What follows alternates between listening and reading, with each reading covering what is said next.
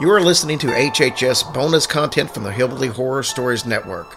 This bonus content is released during the week for your listening pleasure while awaiting the release of Sunday's actual Hillbilly Horror Stories episode.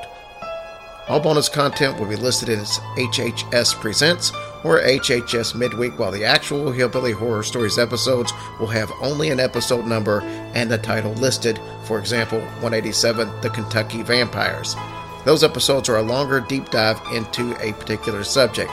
If you are new to the show and the bonuses aren't your style, give the full-length episodes a try. Enjoy! Hillbilly Youngins is intended for a younger listening audience.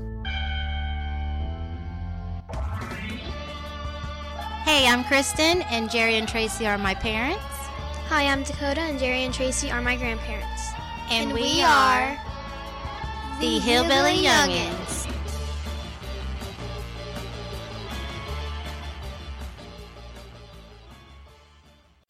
Hi guys, it's Dakota.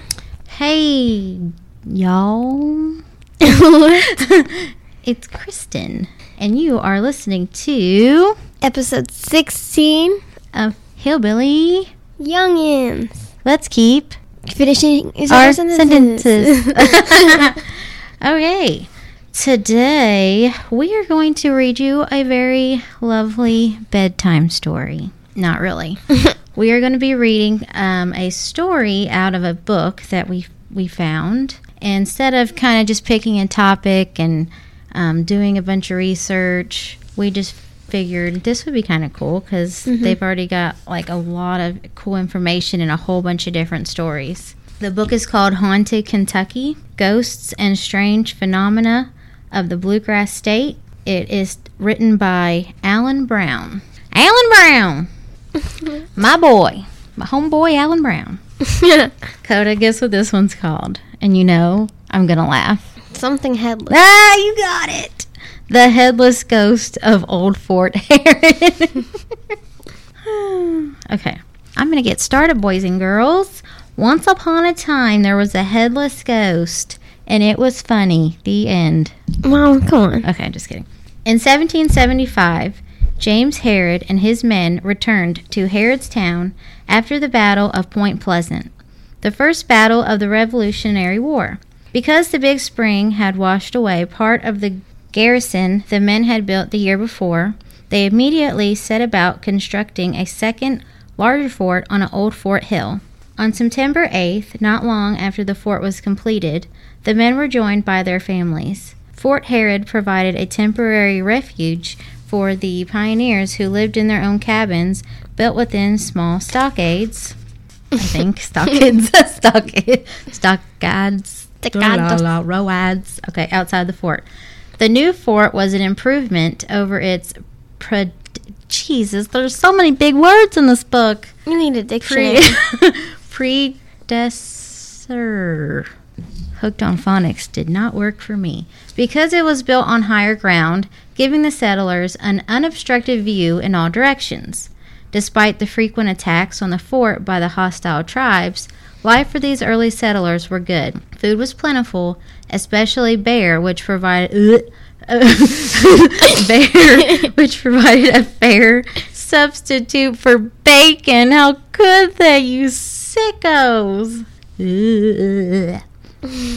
Where was I? Inside the fort, the settlers grew the three sisters of Native American agriculture: squash, corn, and beans. Outside its walls, the rich limestone soil served as an ideal pasture for the residents' cattle.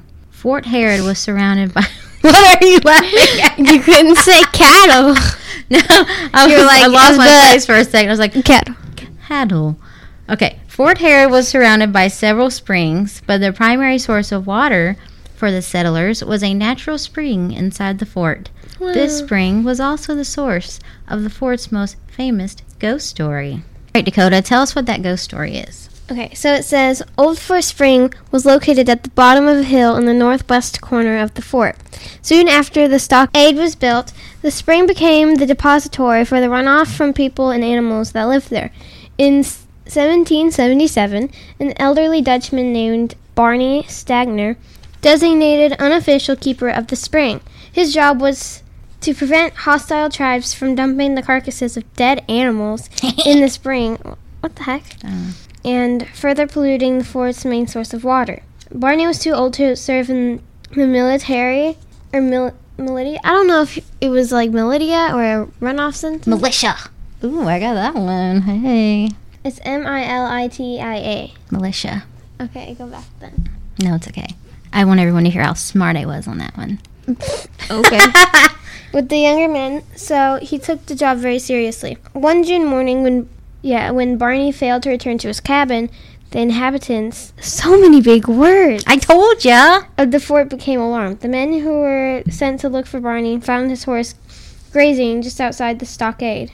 When they walked down the hill in the northwest corner of the fort, they made a grisly discovery. A headless corpse lying near the spring.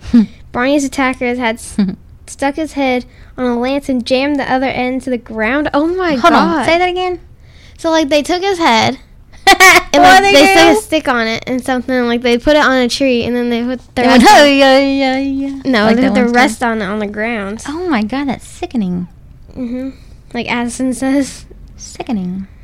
According to another variant of the legend, Barney had left the fort late one evening to do some drinking with some of the other men and was attacked by Indians as he staggered back home. Today, the site of the original Fort Herod, whatever. What?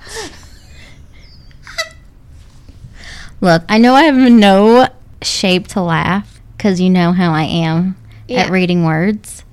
But it made me laugh because there's this movie called where they say roads instead of roads. And you said Herod or Herod.